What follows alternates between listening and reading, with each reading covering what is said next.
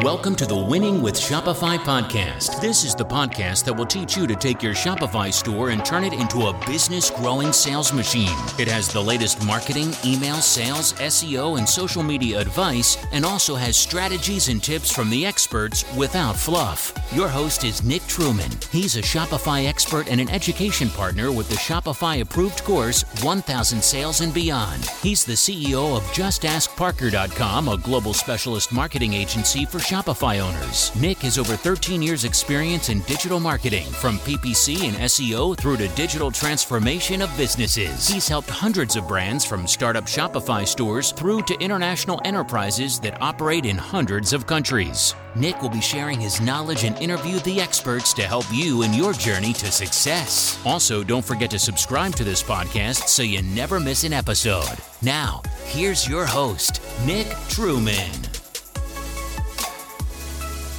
Morning, everybody, and welcome to the next episode of the Winning with Shopify podcast. For those of you who haven't listened to the last few episodes, and this might be the last time I say this because I've been saying this every single week. My name is Nick. I'm now the host of the podcast. I've taken over from Caroline back in June, I think it was. So I'm several episodes in now. Feel free to go back and listen to any previous episodes we got. And if you haven't already, please hit that subscribe button. It really supports us. It makes sure that we're motivated to keep the podcast running. That said, we've been thoroughly enjoying it. And something I'm very excited about to start today is our new series on SEO.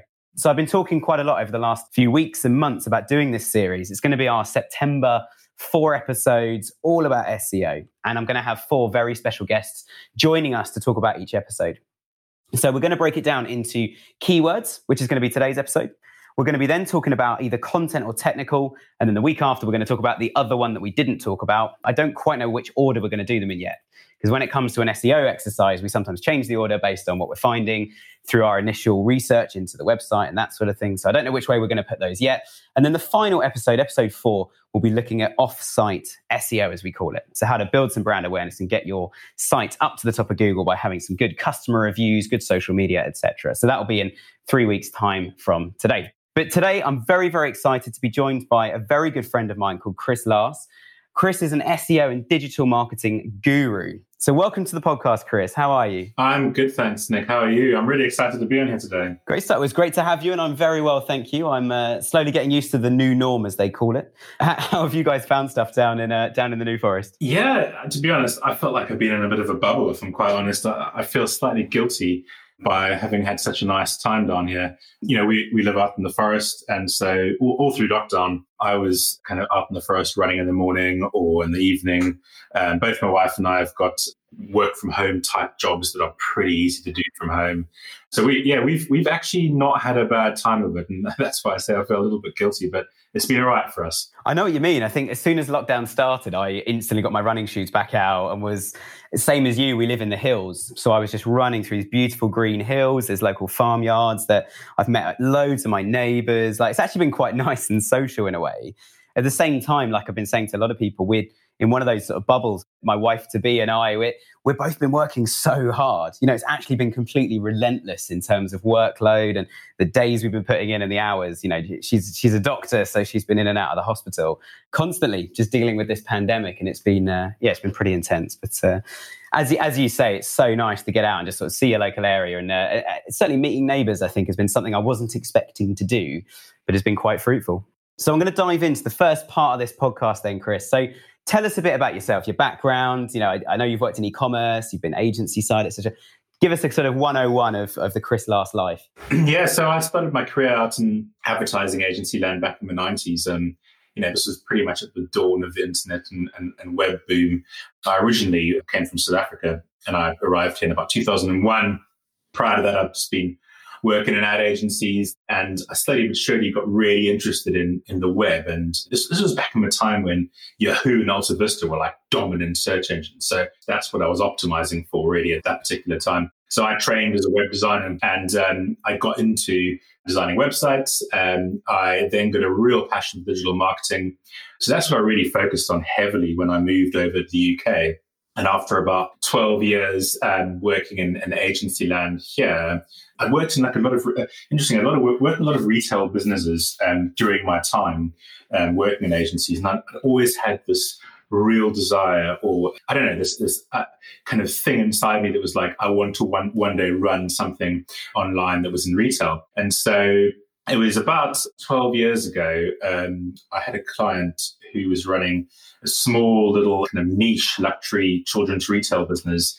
And she'd been probably working with myself in a freelance capacity for, I don't know, about like 6 to 12 months maybe. And out the blue, she told me that she was moving to Dubai. And I decided on a whim, well, it was probably a little bit more of a whim, to buy the business from her. And so I frantically had to find a large chunk of change.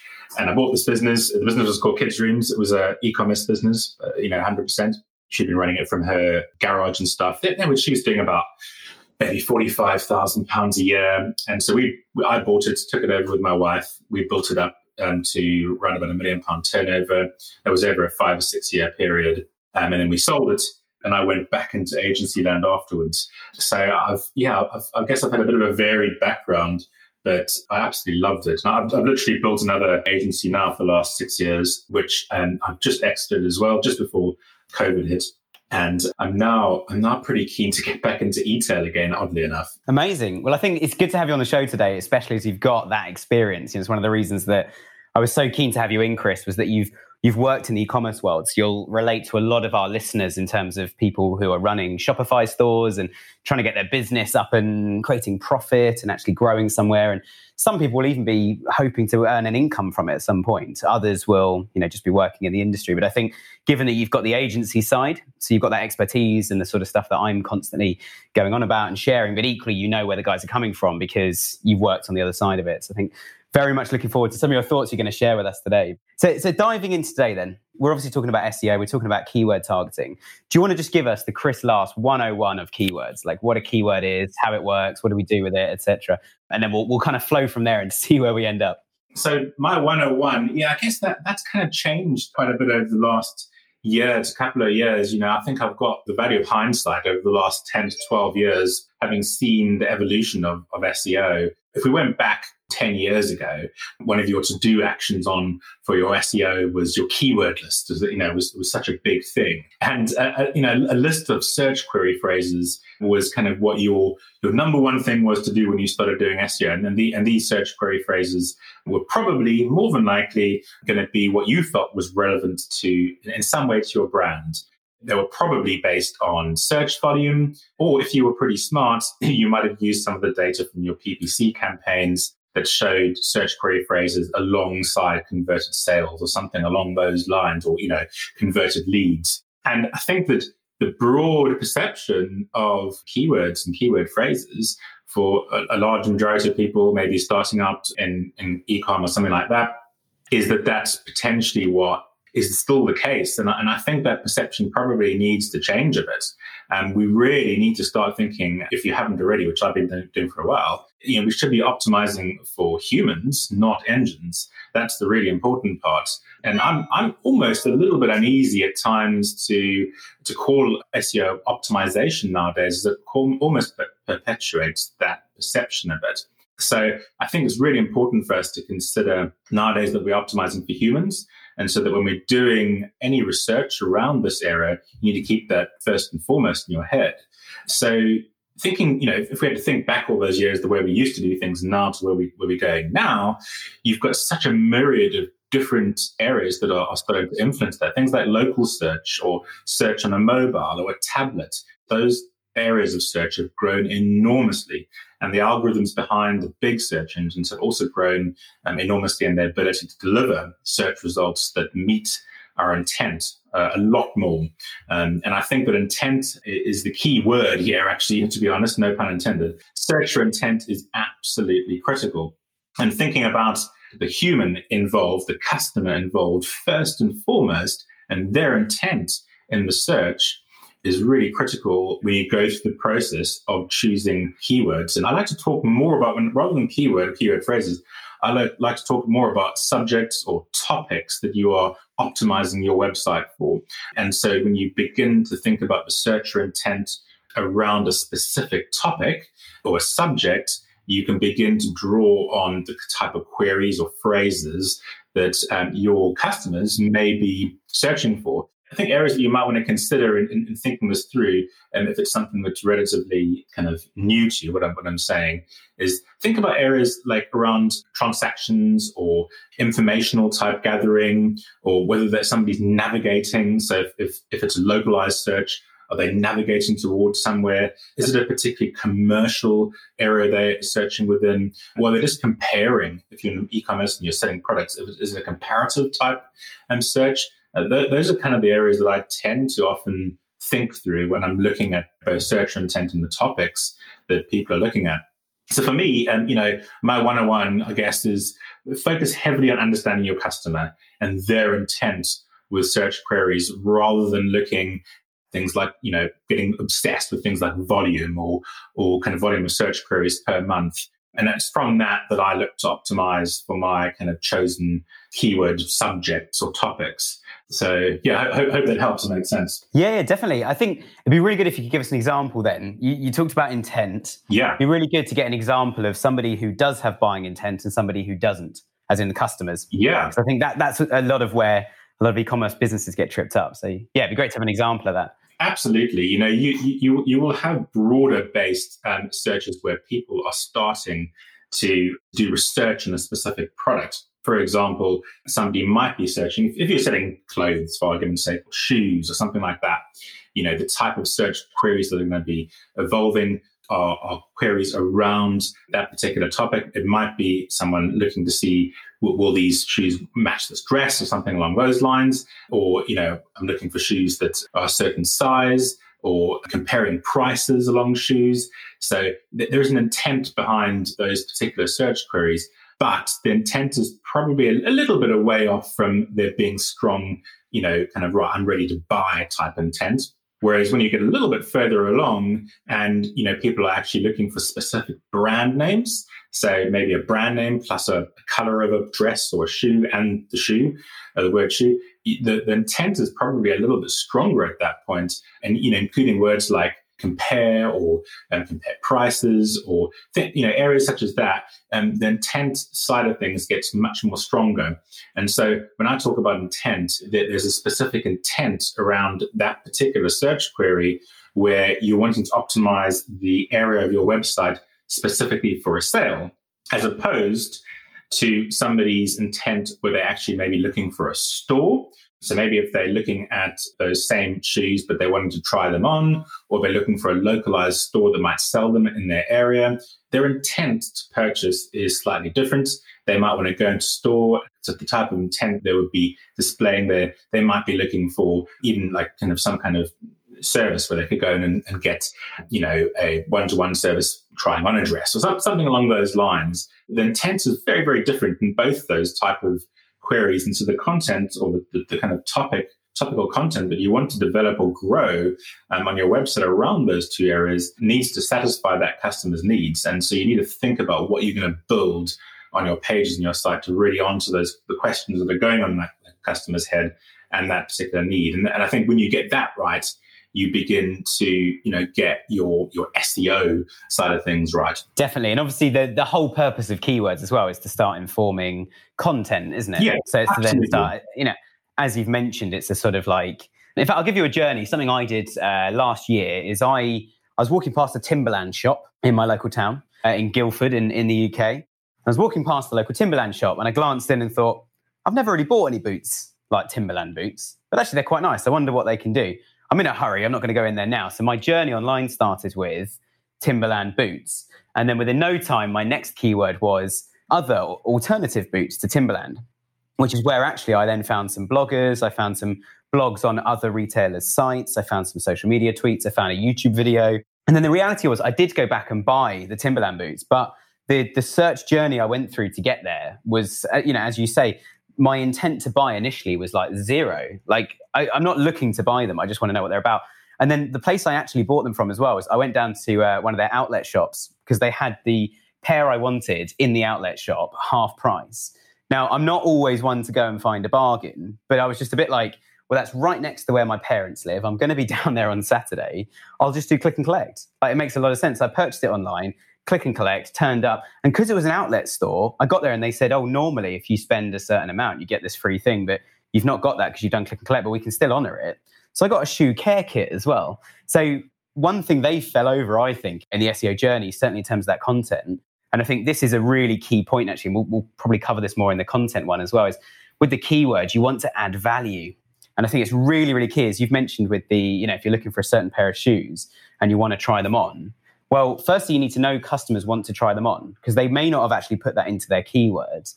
But if they do want to try them on or go and, have some sort of personal shopping experience, having that as a USP on the landing page, a lot of people won't use it, but just knowing it exists means that it's not just a product on a web page now. It's a brand. It's an experience. There's humans I can go and interact with if I like. That's the service I'm getting, even if I put it in the cart and buy it online. So I think the intent point is really, really key. It's massively important. And I think your example there is really good, because we're in the midst of a really strange period where I don't think any of us living today would have expected us to be living through COVID. Nowadays, you've got the added concern for retailers, and I'm talking slightly bigger retailers with an e-com store and a shop, where people are generally relatively apprehensive about going into kind of stores and stuff, but there are still products where you do need to do that. Shoes are a prime example. Yeah, definitely. And you need to go and try them on. And so your topical content there around that search query, especially when you go local search, you need to start thinking about what can I include in my localized search optimization that is going to make that customer feel really safe about coming into store. So is there something I can do with my optimization from a local point of view on my search query page? Terrible word, search query page, but on the page when somebody does a search, that is going to make a customer feel comfortable. And so it's always thinking about your customer first when you're thinking about building up these topical, lists of keywords that you're trying to work with. It's really important. Absolutely. And I think just to give an example of some of the actual keywords, the things you might target, and this doesn't necessarily mean you're going to put this specifically into the site, but something you might target for a local shoe shop is, my example of Guildford's, Timberland's might say, well, our shoes are our most popular item. So in Timberland, we're going to optimize all of our store pages for Timberland and then shoes Guildford or boots Guildford, things like that. And that will just be on the Guildford store page of the website. So they'll call it that. They'll talk about the fact that this store has XYZ person as the manager, and then the manager is an expert in, and then there'll be links actually going into the product categories themselves to say, we're experts in shoes, we have clothing here. And they may even have a couple of big X's over hats and gloves. We don't do hats and gloves here, which are really popular items, but we don't have them at this store. However, you can buy them online. And again, it's like suddenly the information, it's not information overload. It's all really relevant to their search. Their search was shoe shops in Guildford. And so, boots shops in Guildford, something like that. And then they've landed on this store page and then had some sort of journey as a result, which I think is really key. I completely agree. And I think, and I'm sure that the point that I'm trying to make is getting across, because you've given a prime example there, that the old school way of kind of that a lot of people are probably a little bit more aware of is, that old school way of having a list of keywords just doesn't suffice anymore, but it needs to go greater than that. Each kind of search query has something called, it's like an entity, and it has lots of relationships with other keywords. I'm going to talk about entities maybe later in this talk, but there's lots of relationships with other words, and those words all have relevance. And, search engines like Google really understand that. And so ensuring that, a topic or a group of keywords or words around a specific phrase that you are trying to optimize for are included in your thought process is really, really important, because that will help your site come up in search results. Absolutely. And to take a slight turn here now and talk about learnings from keywords, I think similar to you, I don't know if it was 2 years ago. I think it was slightly earlier for me. But then, as you know, my background sort of 5 years ago was I went down the consultative route. So I wasn't being asked to optimize sites necessarily. That was all a kind of given. I was being asked those big questions of, we've got these words, what do they all mean? And then I had this kind of brainwave one afternoon, it sounds like you've had the same thing a few years ago. These aren't just words, as you say, that we should include in the site. we can learn so much about the customer. So do you want to talk us through, Chris, just what can we learn from, so we've got a list of keywords on a spreadsheet. We know how many people are looking for them. Give us some examples of learnings, things we can pull out from that data that we can then make a change on our website. Yeah, so I think, interestingly, I'll give slightly two examples here. One is about things you can change to your site. But the first actually is more about products and product lines. One of the best things I remember doing in the early stages of running Kids Rooms was we began to track and we began to get this very good idea of the search queries that were actually going on site on our website. And obviously we had data as well that we pulled from a third-party tool and Google Search Console at the time to look at search queries that were coming into our site. And the combined data of those two bits of data was actually one of the greatest areas that we began to find and decide on new product lines that we were going to introduce to our website. It gave a very clear indication as to what customers were looking for. So where we might have had, as an example, we might have had a specific section on arts and crafts for children, we almost overnight would be able to quite comfortably and safely decide on product lines that we were going to invest in, so spend our money on buying stock, because we knew there was a strong demand for them. So, I would say really think about your use of data from that perspective. Sorry, just to interject quickly, Chris, on that, just for everybody's benefit, because again, I know that I see the sort of questions we get after podcasts.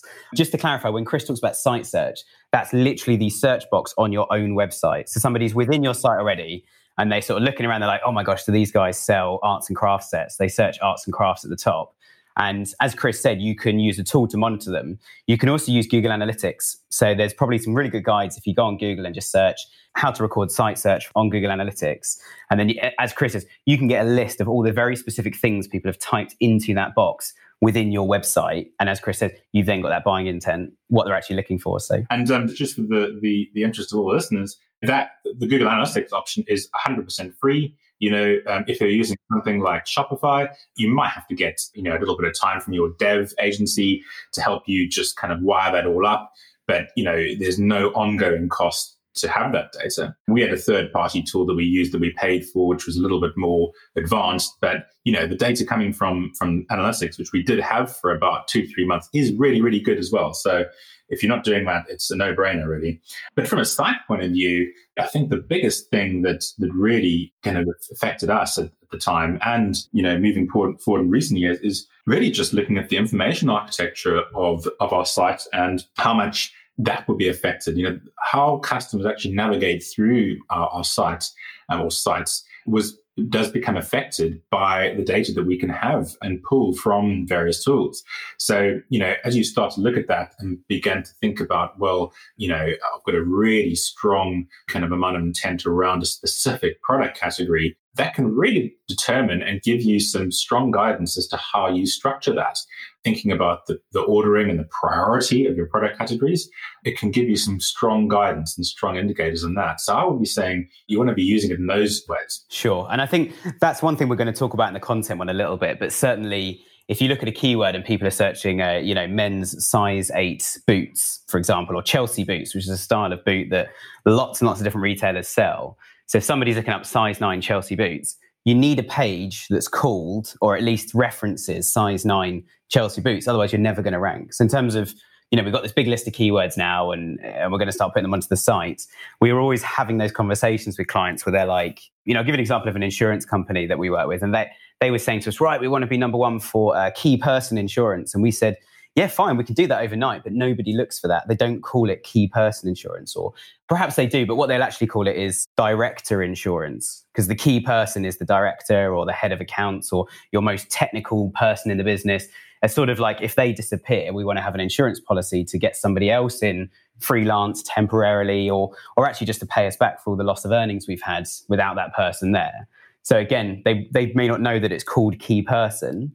They may not know that it's, has indemnity insurance and all this. They'll just go on Google and search, how do I insure my best team members? So actually having an FAQ or a blog is really, really key to that. And I think, again, we'll come on to that a little bit more in the content, but I think it's worth referencing today, because what I don't want is people to get to the end of this podcast, have this beautiful list of keywords and some cool data, and then they're sitting there going, So what? Do I just mention all of these keywords on every page? Again, we'll cover that when we reach that episode. But my next question for you, Chris, is we've got all these words. Somebody's sat there and written on a notepad or written in Excel or something. We want to rank for this type of shoe, men's, women's, etc. What do they do next? Like, is there, and I know the answer to this is yes, which is why I'm asking, but so I'm going to rephrase it. What's the best tool or a nice free place they can go to find out, are these the right keywords? Is this what people look for? Where can they get some of that data? Obviously, you've spoken about on-site, but is there, what's the best other tool that they can go and use? So I've got a couple of good tools that I work with. Some are, and none of these are very expensive at all. Most of them do have a cost of some nature, but there are some free ones out there that you can use to give some indication. So if you really don't have any budgets that you can use to start off doing research, Google's keyword suggestion tool is something pretty useful you can use. You just need a Google Ads account. You can open up and not actually, do any spending per se, but still have access to the tool. And that's a good entry-level way to go. And that's called Keyword Planner, just so everyone can Google the right thing. Yeah. Keyword Planner. And if you've got a little bit of extra money to budget-wise, I am a big advocate, and I think SEO Monitor is an absolutely fantastic tool, and it's not dreadfully expensive at all. I think anybody who has got, a small to medium-sized e-commerce store, should be able to spend a bit of time and money using something like SEO Monitor. You can start off with, a cost of about $50 a month, which is really not a huge amount of money for something really important. Same as a product or two, isn't it? Absolutely. And what we're talking about, getting thousands of sales here in the long run. Exactly. And so, tools like SEO Monitor will not only allow you to do your keyword research, but also allow you to do a lot more tracking and analysis of your organic search campaigns as well. There's other tools out there. I think that things like SEMrush isn't too bad. I've used that in the past. But there's another one that I've used a fair bit over the years on and off called SE Cockpit. I think that's a good little tool as well. I think it's about $40 or $50 a month, maybe even less. And that's specifically focused on just keyword research. So those are three that I would be using before I really get into the throes of kind of what my content topics that I need to be working around and how am I going to optimize them on the page. Sadly, I think nowadays there's not like a single magic box we can kind of almost tick to do all this. It does require a process. So one of your old colleagues said something to me years ago, and it was when you were running your furniture business before you came back in, and we were doing a bit of work for your last agency. And he said to me, well, look, tools are only as good as the person wielding them. And that has stuck in you probably know who I'm talking about now. It's stuck in my brain like an absolute sort of gem. Like, when Aladdin goes in the cave and there's that one big diamond. That is my diamond in my brain, is the tools are only as good as the person wielding them. So I agree, fantastic tools. We use some of those. We have some other ones we've made ourselves. We use separate tools that we white label to do keyword tracking every day. But I think I just want to really make the point, and I always make this point when we're talking about any kind of tools, apps, plugins. Don't get Moz or SEMrush or SEO Monitor. Don't get this and think SEO's done or think it's going to tell you what to do. It will try. But every business is so unique. So go into it thinking this is going to speed up things for me. So I'm not going to have to find every keyword. It's going to suggest stuff.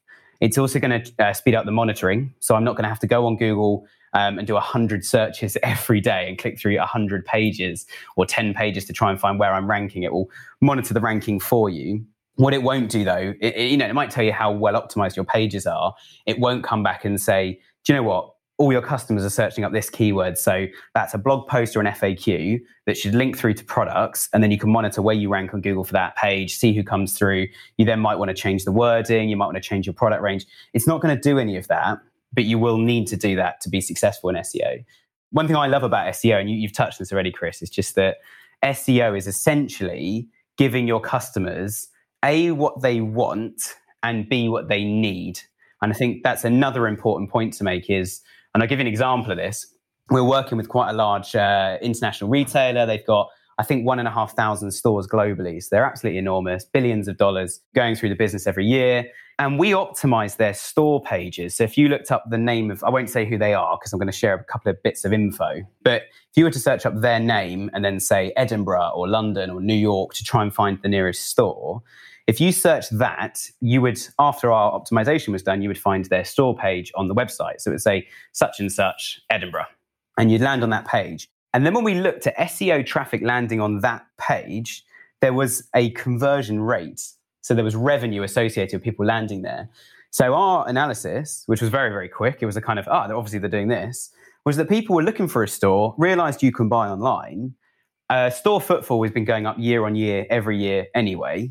And then we suddenly had these extra transactions popping up online, almost like the customer had gone, oh, I didn't know you could buy online, or yeah, I was looking for that store, but actually it's just started to rain. I'll have a look at the online range, which was completely different to each store. The online store was essentially its own product range, its own warehouse in its own right. They basically treated it as if it was a physical store, just with a virtual, digital online storefront. And it was the biggest store for that reason. But again, it had a different product range, and they found things online that perhaps they didn't find in store. And also there was also a time delay between it. So people then realized, I can buy online. So they may have then gone in store and come back afterwards. So just because their buying intent, or their intent, on Google was to find the local store, doesn't necessarily therefore mean that they didn't then just go online and buy something anyway. So actually the fact that we're looking for a physical location and bought online shows you that one of my hypotheses in life is, do customers really know what they want? Obviously not. So they know to a degree, I want some shoes, but I can almost guarantee the longer I spend online looking up these shoes and investigating time into them and trying to find out what's going on, the higher the chance I'm not going to buy the shoes that I first Googled. I'm probably going to have my decision influenced, which is good news for retailers because it means you can actually do some marketing. You can push your more expensive products. You can push a care kit with your product. You can push multiple products to increase average order value. And all of this helps SEO. It comes back to keywords to learn what they're looking for. And then over time, you can start to learn that anyone who looks for like a £5 or £10 or $5 or $10 craft kit from your website for, a craft project for their kids, if 1 in 5 of those then actually spends £500 or dollars and buys something a bit more expensive, then actually you're starting to look like a much, much better retailer and you're making a lot more money. And in Google's eyes, we'd happily send more traffic to you because people who go there have a good experience and they buy way more than they were looking for. That's good user experience. And I think all of that is very important. Yeah, it's a really, really good example you've given there, Nick. Like yourself, I spent the last 2 years working on a luxury furniture retailer at about 40 or 50 stores around the UK. And we found that the example you gave right there was exactly an outcome that we found as well. So they come in and then you upsell the next thing. And yeah, so really, really understanding, I repeat myself, the days of just having a keyword list really are gone. It's understanding a specific topic or subject area around a keyword or keyword search query, their intent, and what relationship does that search query have to a whole lot of other words? Because a little bit earlier on, you gave an example of, there was a question relating to a product, and having that understanding, having that grasp of that is really critical because Google will look at all those relationships. And one just little bit of advice I would say, if you're using an agency, and I've worked in many agencies, and they are working with a whole list of keywords and search queries. I'm not trying to knock agencies here by any stretch of the imagination. My advice to yourself would be is work with them really closely, because you will be, you being the kind of brand advocate for whoever you're working with, you will be the person that understands your customers the best and understands your products the best. So you'll be able to advise and give direction on how to use them. So as Nick was saying, just having a tool that spits out some data, it's just not enough. You need to really think it through. Definitely. And just to plug, I plugged it on the last episode as well. I did an episode a few episodes ago where it was just me talking, having a little bit of a rant, but basically talking about being a good client, being a good supplier. I'd had 5 emails, I think, that week from, well, not me, but both the businesses Spec and Just Ask Parker, 5 odd emails from people saying, look, we've used loads of agencies. I just want to know why you're the best option for us. And so go and listen to that episode if you want, because it's exactly what Chris has just said, which is great to hear. It's a validated thing. Kevin we had on last week was saying the same sort of thing. And it is really, really important. But last question from me, Chris, and I asked this to quite a few of our guests, and it was on the list as well, so hopefully it won't be too much of a surprise. And it's very much an open question, not a yes/no, but Shopify, is it good for SEO? When I ran my e-commerce business going back 10 years ago, Shopify was kind of just entering the market space, and I wish it had been as mature as it is now because I would have gone with it. We actually went ahead and built a custom platform, which was a lot of hard work and a bit of a nightmare. Shopify is a good e-commerce platform, but it is a platform, and it will provide you with the means to put in place the technical basics for you to start working on your SEO. And it's not at all bad per se for SEO, but it's important to really acknowledge that it's a platform, and it will just give you the means to have a head start on working on your organic search campaigns and search traffic. So it's not bad, but just bear in mind that, it is a platform to be used, and it will help you get from point A to point B. I think it's a very, very good way of putting it. And I regularly get tagged on, and please don't go and look me up, I don't use it very often, but Twitter. Whenever I go on Twitter, I'm always tagged on 5 or 6 Shopify threads. And there's always this big debate of, Nick, you're always banging on about Shopify and how great it is as a platform. But then these people have just outlined 50 different things on Shopify that are really bad for SEO. And as Chris said, I like it because what it will do is it will give you that platform. So you can click a button and upload a product. If you go down the custom route or even use something more advanced like Magento 2, if you're a one-person business, Magento 2 is a heck of a lot of work for not much output compared to what Shopify will offer you. However, we do launch a lot of big businesses at the moment on Shopify Plus. From a technical point of view and the budgets they have, I don't always recommend Shopify Plus, probably only 30, 40% of the time to larger businesses. And the reason I do that is they have very, very custom requirements, specific things they need to happen, or even stuff that's in the brand's DNA that's like, we always offer next day completely free, fully refunded returns. How's this site going to deal with that? We need to have a page. And it's suddenly like, well, that's another 7 days worth of build time to your developers to make that happen. And there's things like that, which are curveballs. But the reason people are moving to Shopify is they need that ease. It gets to a point where it's like, do you know what? Half this technical SEO stuff that we're trying to achieve on our existing platform is just not worth it. If we could just write a blog post with the title, this keyword or this problem or this thing, if we could just do that simply, then we would be making way more money, and Google would probably rank us better anyway, regardless of some of the technical restrictions. I do get what you're saying, Nick. I've heard people complain about the likes of Shopify or Magento, and let me just say that I've worked on Magento sites as well, and they've also got their kind of problems from an SEO point of view. And all these platforms will have some kind of issue with SEO, but they're all technical issues. And I think we can easily get bogged down in all the technicals, bits and pieces, when we should be focusing on our customer, their intent, and developing, and you can do this in another podcast, developing fantastic content. Shopify, I'm sure, depending on where you are in the world, Shopify is the platform that Gymshark uses. Gymshark has just been valued at a £1.8 billion company. They started out in Shopify. They went to Magento. They left Magento and came back to Shopify because Magento let them down so heavily on Christmas a couple of years ago. So I've always thought if it's good enough for Gymshark, it's got to be doing something right. So I would say, if you are a small e-commerce company, you've got a small agency helping you, and they're complaining about Shopify and all the technical issues around it, I would almost be advising don't get too bogged down in that, because it's a little bit of a rabbit hole that possibly won't really help your business grow as much as you'd want it to. Yeah, definitely. And I think some very valid points there. And there's a really good video that you just referenced about Gymshark on YouTube. I think it's on Shopify's channel, which won't surprise you. This kind of we hit go on the Magento store, it fell over and collapsed overnight. But anyway, Chris, thank you so much for your time. I really appreciate it. I hope this has been useful for everybody listening. We'll probably have Chris on the show again at some point in the future. He's told me in secret what he's going to do next. So in a year's time, I think we'll certainly get you back, Chris, to come and hear how that's going. Maybe sooner as well, depending on how quickly you get things up and running. But again, thank you so much for being on the show. If people haven't subscribed yet, please go and hit the button. It really does support the show, and it keeps us wanting to do it. We're getting thousands of new listeners at the moment, and we're really keen to keep that growth and also keep things pushing on nicely. So please support the show. We've got a Facebook group called Winning with Shopify if you want to go and check that out. Next week, I've been told since we hit record on this, we're probably going to have the technical person in next week. If not, it'll be content. Again, those two, they really do go hand in hand as a process. So it doesn't really matter which way around we have them. But I think we are going to have the technical person next week talking about technical SEO optimization through Shopify.